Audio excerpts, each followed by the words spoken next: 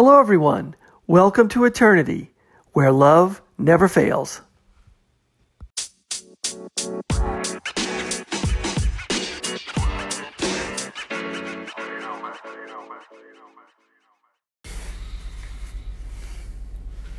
Hello, everyone. Thanks for listening. This is the Eternity Bible Study Podcast, where we walk through the Bible together every weekday, Monday through Friday. We're podcasting from here in the United States and in Zambia with a goal to share our thoughts and encourage one another as we read God's Word together, verse by verse. My co-host in Zambia, Matali, and I are both listening to Through the Bible podcast and then sharing our thoughts and encouragement with you. From America to Africa and everywhere else, God is in control. As always, our attribution goes to Through the Bible with Dr. J. Vernon McGee. So if you've ever wanted to try to read the Bible every day, we hope you can join us. We're regular people, just like you, trying to learn more about God and walk in step with His Holy Spirit. So if you have your Bible, feel free to read along, and if not, no problem. We'll try to put it all together for you. So let's get started. Well, hello, everyone. We're starting a new book today. We are starting a book of Exodus. This is one of the 5 books of the Pentateuch, the first 5 books of the Bible written by Moses. He's the author. So another name for these 5 books are called the Torah. This is the law, the book of the law. Or in Greek, it's called the Pentateuch. I might have mispronounced it as the Pentateuch, but that's how I want to pronounce it.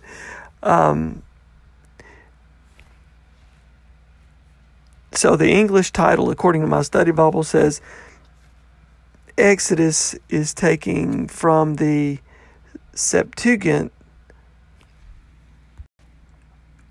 which is the Greek translation, and the Greek noun exodos means going out or departure. So it's the major event of the first half of the book when the Lord brings the nation Israel out of Egypt.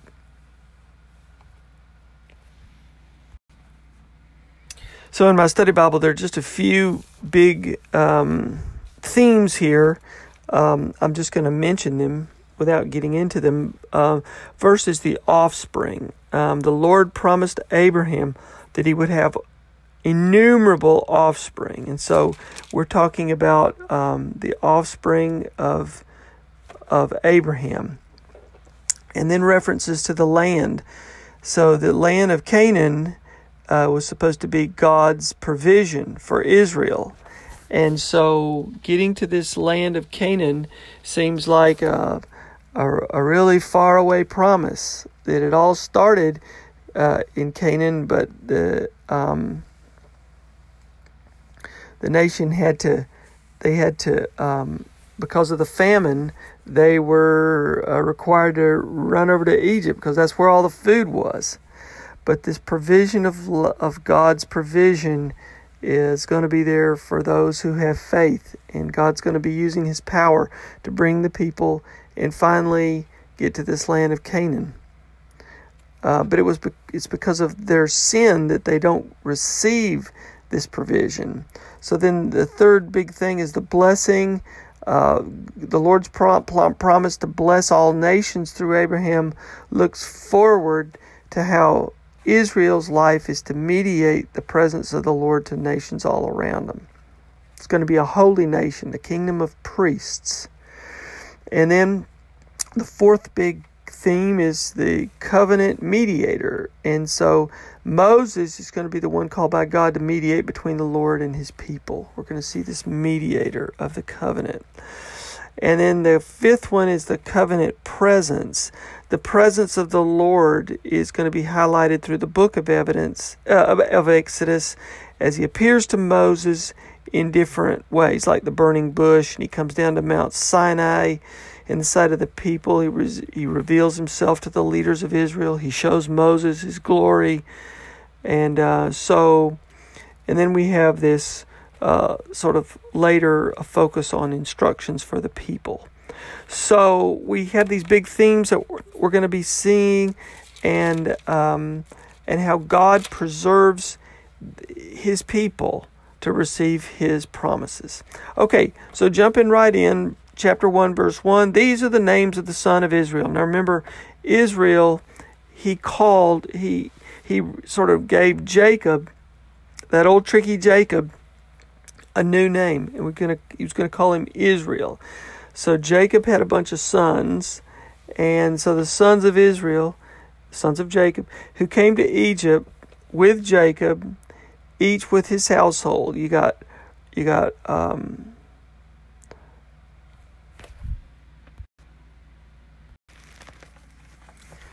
and remember, old tricky Jacob, one of his sons was Joseph, and Joseph was the one that did all the great things for Pharaoh by storing up all the food and the grain and keeping the nation alive. So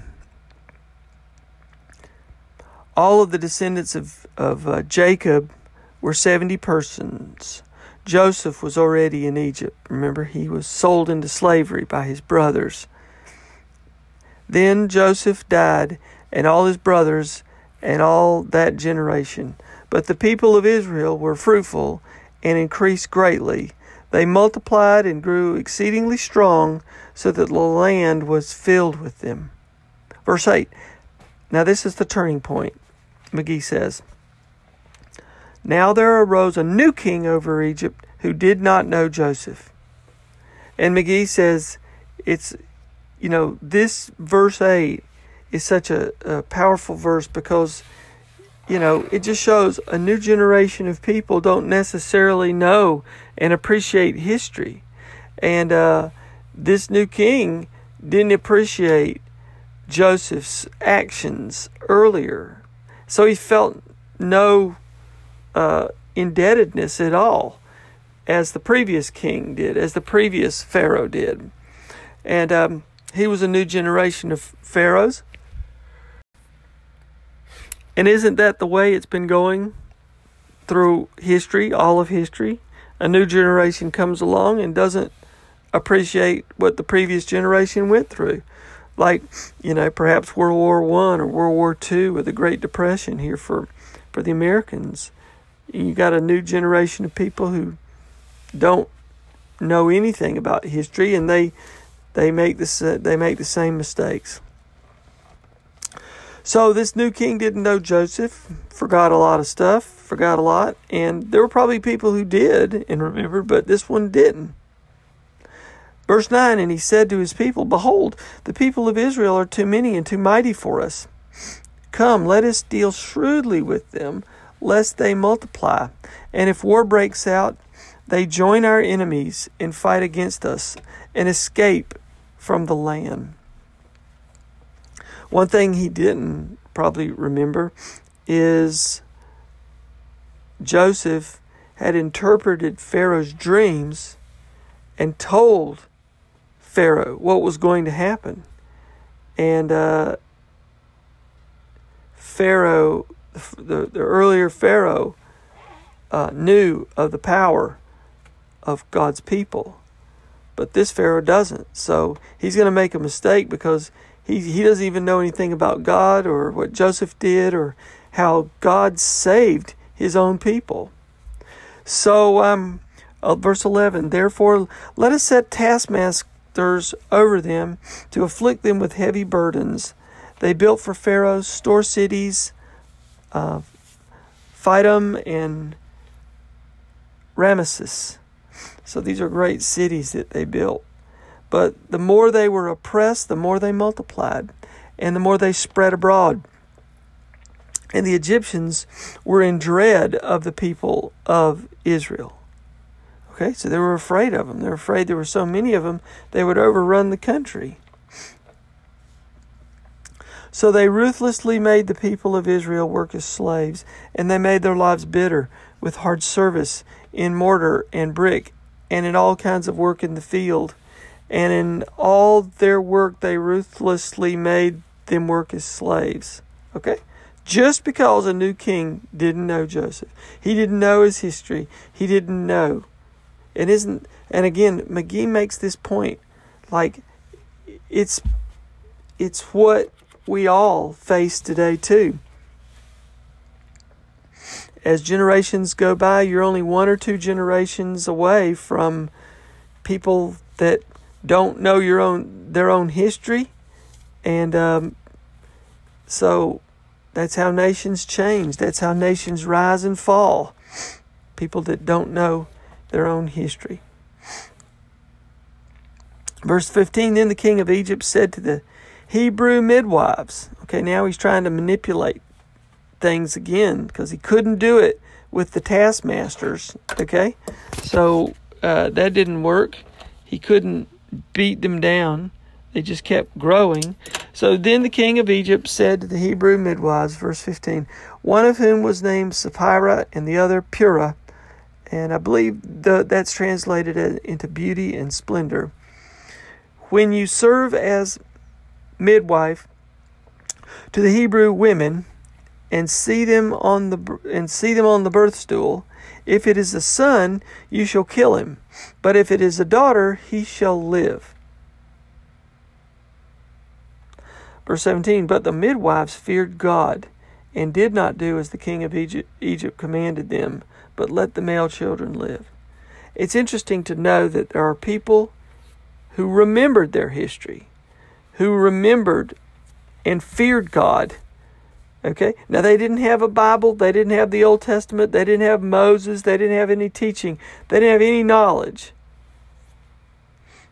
other than remembering God's provision through the work of Joseph. And there were probably some Egyptians that feared God too. But isn't it interesting that it's these midwives that feared God and did not do as the king commanded? And see, this is God's, preserving his people so that his promise could be fulfilled. Even though somebody is trying to kill these people off. And McGee says this is like Satan working his hand, because if he can kill off the nation Israel, he kills off the lineage to Jesus Christ. And you don't have Jesus, the line leading to Jesus, because the line leading to Jesus is going to be coming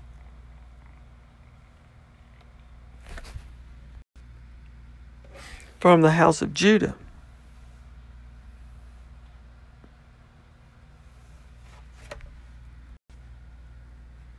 So in any event, these midwives, they spared the male children. And they probably picked on the male children because they figured the male children were going to join, they could join foreign armies and fight and bring down the nation of Egypt, the kingdom. So they were going after the male children, but isn't it interesting that the females were the ones that saved the line of the males? Interesting there too, huh? Verse 18, so the king of Egypt called the midwives. He's trying to say, well, what's going on? And said to them, why have you done this? And let the male children live. The midwives said to Pharaoh, because the Hebrew women are not like the Egyptian women, for they are vigorous and give birth before the midwife comes to them. Okay? So they figured out a way to tell Pharaoh that that's how things happen. And Pharaoh probably doesn't know a lot about birthing babies, but he's saying, they're saying, no, they're just multiplying. Very shrewd answer, wasn't it? Verse 20, so God dealt well with the midwives, and the people multiplied and grew very strong. Okay? So Pharaoh couldn't stop it because these midwives feared God. Verse 21, and because the midwives feared God, he gave them families. All right? He let them prosper. Verse 22, then Pharaoh commanded all his people. Now Pharaoh, he's gone from the taskmasters to the midwives. Now he's commanding all the people. Every son that is born to the Hebrews, you shall cast into the Nile, but you shall let every daughter live. All right. So now he's telling his own people. And isn't it interesting that we're going to see God is using the women who fear him. You've got Shiphrah and Puah, okay? And then you've got Moses' mother and Moses' sister. They're going to be a part of saving God's people. And even Pharaoh's own daughter is going to be one who acts to preserve the life of Moses. Okay? Because it's God is going to bring Israel out of Egypt using Moses. So, we're going to stop here, and tomorrow we'll continue our study in this great book of Exodus. I've always wanted to do a study of Exodus, and I'm looking forward to going through it with you too. So for me to all of you, as always, God bless you. Keep your hearts centered on Christ. Now, I'll turn the rest of the podcast over to my co-host in Zambia, Matali. Matali, I hope you're doing great and looking forward. It's really hard to believe we're starting another book, huh? So I look forward to going through this great book with you as well. God bless you all. We'll see you next time. Hello. So today we begin our study in the book of Exodus, and our study is in Exodus chapter 1, beginning at verse 1 all the way through to verse 22.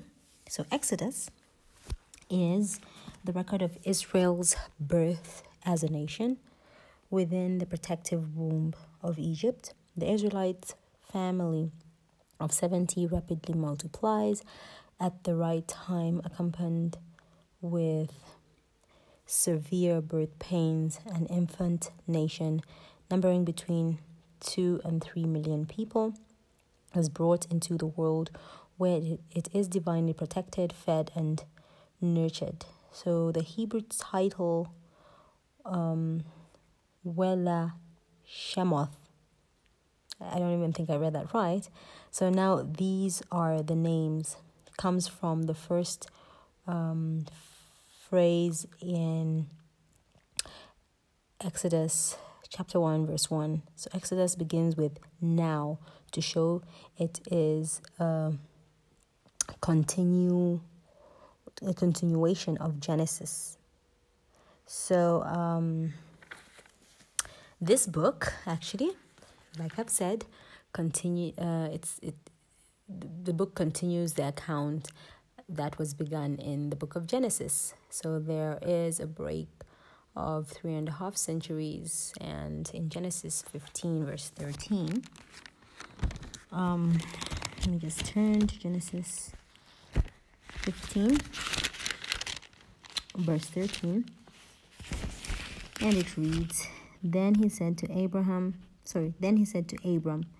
know certainly that your descendants will be strangers in a land that is not theirs, and will serve them, and they will afflict them 400 years. Okay. So, God had actually said to Abraham that they would spend 400 years in Egypt. And if we turn to the Exodus 12 verse 40, it actually says 430 years. So that's Exodus 12 verse 40 reads, Now the sojourn of the children of Israel who live in Egypt was 430 years. Okay.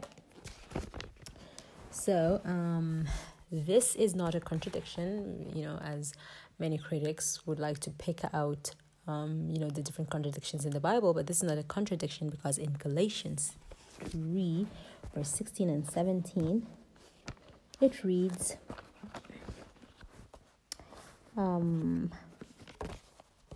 Now to Abraham and his seed were the promises made. He does not say, and to seeds as of many, but as of one, and to your seed, who is Christ.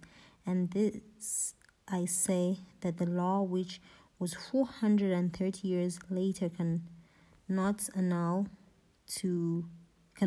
the covenant that was confirmed before by God in Christ, that it should make the promise of no effect.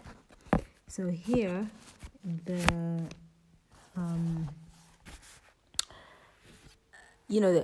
Exodus date was confirmed, but note that it was 430 years from the call of Abraham, and it was 400 years from the time that God told Abraham what would happen to his offspring. So this book opens with the children of Israel in Egyptian bondage.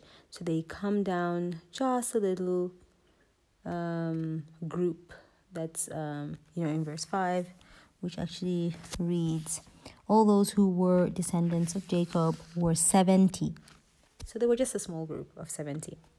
And out of these 70, it probably went up to, just over 2 million, 2.1, like I read in the introduction.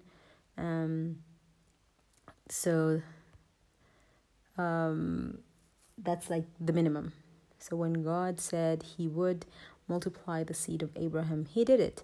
He made good on his word. So the book of Exodus, we need to actually put the passage in Genesis, that's Genesis 46, verse 2 and 3, which reads, then God spoke to Israel in the vision of the night and said, Jacob, Jacob.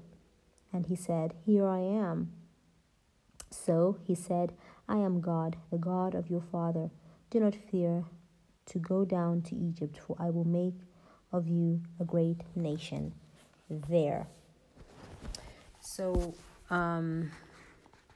here we need to actually put this passage in Genesis, like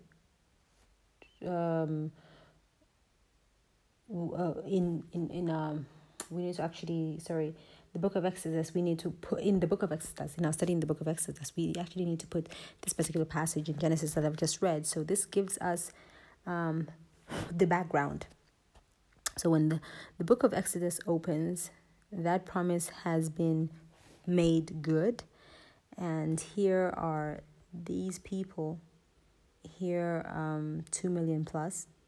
And this is, a minimum, as I said, as others actually think it's actually more than that. Okay. So the man who actually wrote the Pentateuch books, that is Genesis, Exodus, Leviticus, Numbers, and Deuteronomy. That's what the first 5 books are called, the Pentateuch. And, it was Moses. So Moses is the author of these, and they are called the Mosaic system or law, and they will have Moses. Here we're actually going to have Moses before us in this book, as he does in, he's going to actually appear more in this book as he does in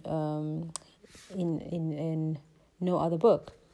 And his life is actually divided into 3 40-year periods. So the first 40 years in Pharaoh's palace in Egypt, and the second 40 years on the backside of the desert in Medina, the third 40 years in the wilderness as the leader of the Israelites. Okay, so now we begin. Scripture reads, and here it says, now, that's verse 1, now these are the names of the children of Israel. So here, like we stated earlier, now these are the names. It comes from the first phrase in that's in Exodus 1:1, which begins with now, to actually show it as a continuation of Genesis. So here it goes on to read, now these are the names of the children of Israel who came to Egypt. Each man and his household came with Jacob: Reuben, Simeon, Levi, and Judah, Issachar, Zebulun, and Benjamin, Dan, Naphtali, Gad, and Asher. All those who were descendants of Jacob were 70 persons, for Joseph was in Egypt already. Okay, So here we have the generation of Jacob, and here we have the continuation with the lapse of about 3.5 centuries. Verse 6 goes on to read, and Joseph died, all his brothers, and all that generation. So in the conclusion in the book of Genesis, we have the death of Joseph, and now here we have the record that all his brethren died. So that particular generation died. Verse 7 goes on to read, but the children of Israel were fruitful and increased abundantly, multiplied and grew exceedingly mighty, and the land was filled with them. So here, 3.5 centuries go by, and this is what actually happened in Genesis 46. So God said that they would actually increase, they would multiply and become a great nation in the land of Egypt, and this has actually taken place. Verse 8 goes on to read, now there arose a new king over Egypt who did not know Joseph. So here we come to this great change. So there's a new Pharaoh who did not know Joseph, so he did not have any allegiance to Joseph. So he didn't know Joseph, and this king came to the throne. So there's a new dynasty that came to power.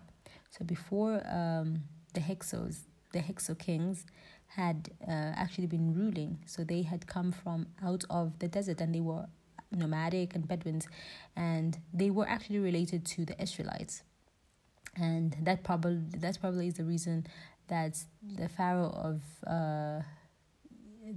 in Egypt, from the Hyksos king, at that time was willing to actually bring Joseph into close proximity in ruling the land of Egypt. So after the Hyksos king, the old dynasty was able to actually drive out the Hyksos kings, and now the regular Egyptians came to the throne again, and they came to the throne, a king who actually didn't know Joseph and didn't, have any allegiance to him.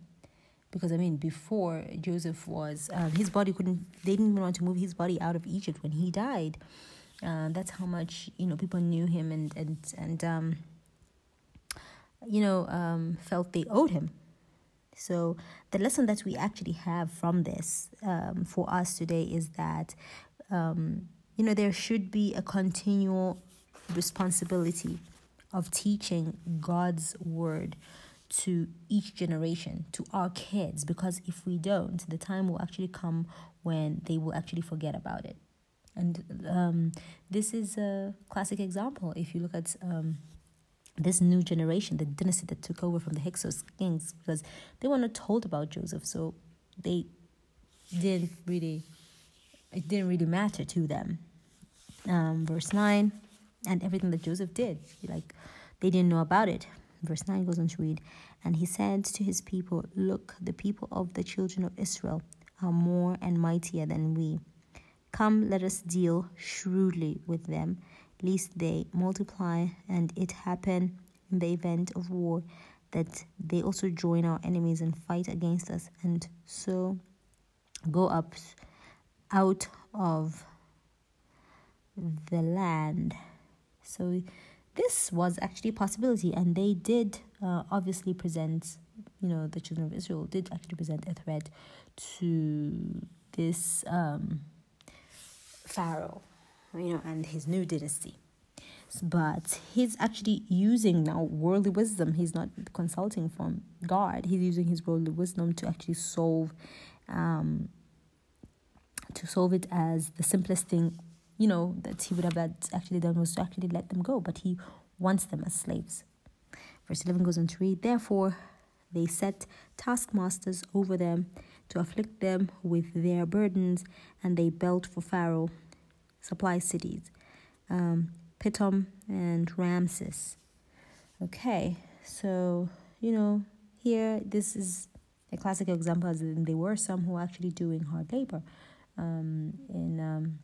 among the Israelites, but they actually did build the city Ramses. Verse 12 goes on to read, But the more they afflicted them, the more they multiplied and grew. And they were in dread of the children of Israel. So they actually, they are put in a difficult spot in the land of Egypt. And this is what God had actually told them when he, that this would actually happen. And that's in Genesis 15, verse 13, which reads,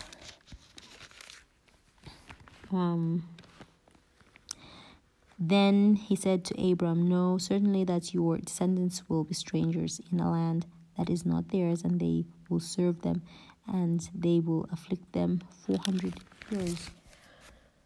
Okay, so 3 things that actually happened. They'll be strangers in a strange land. Secondly, they will be slaves. Thirdly, they shall afflict them, so that these 3 things are already fulfilled. Verse 13 of Exodus 1 goes on to read, "So the Egyptians made the children of Israel serve with rigor."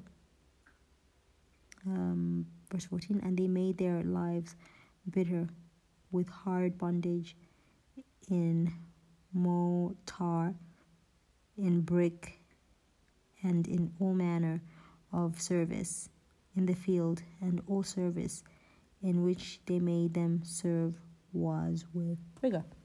So they are actually making them slaves, and they are not only just making them slaves, they're also mistreating them. Verse 15 goes on to read, "Then the king of Egypt spoke to the Hebrew midwives, of whom the name of one was Shiphrah,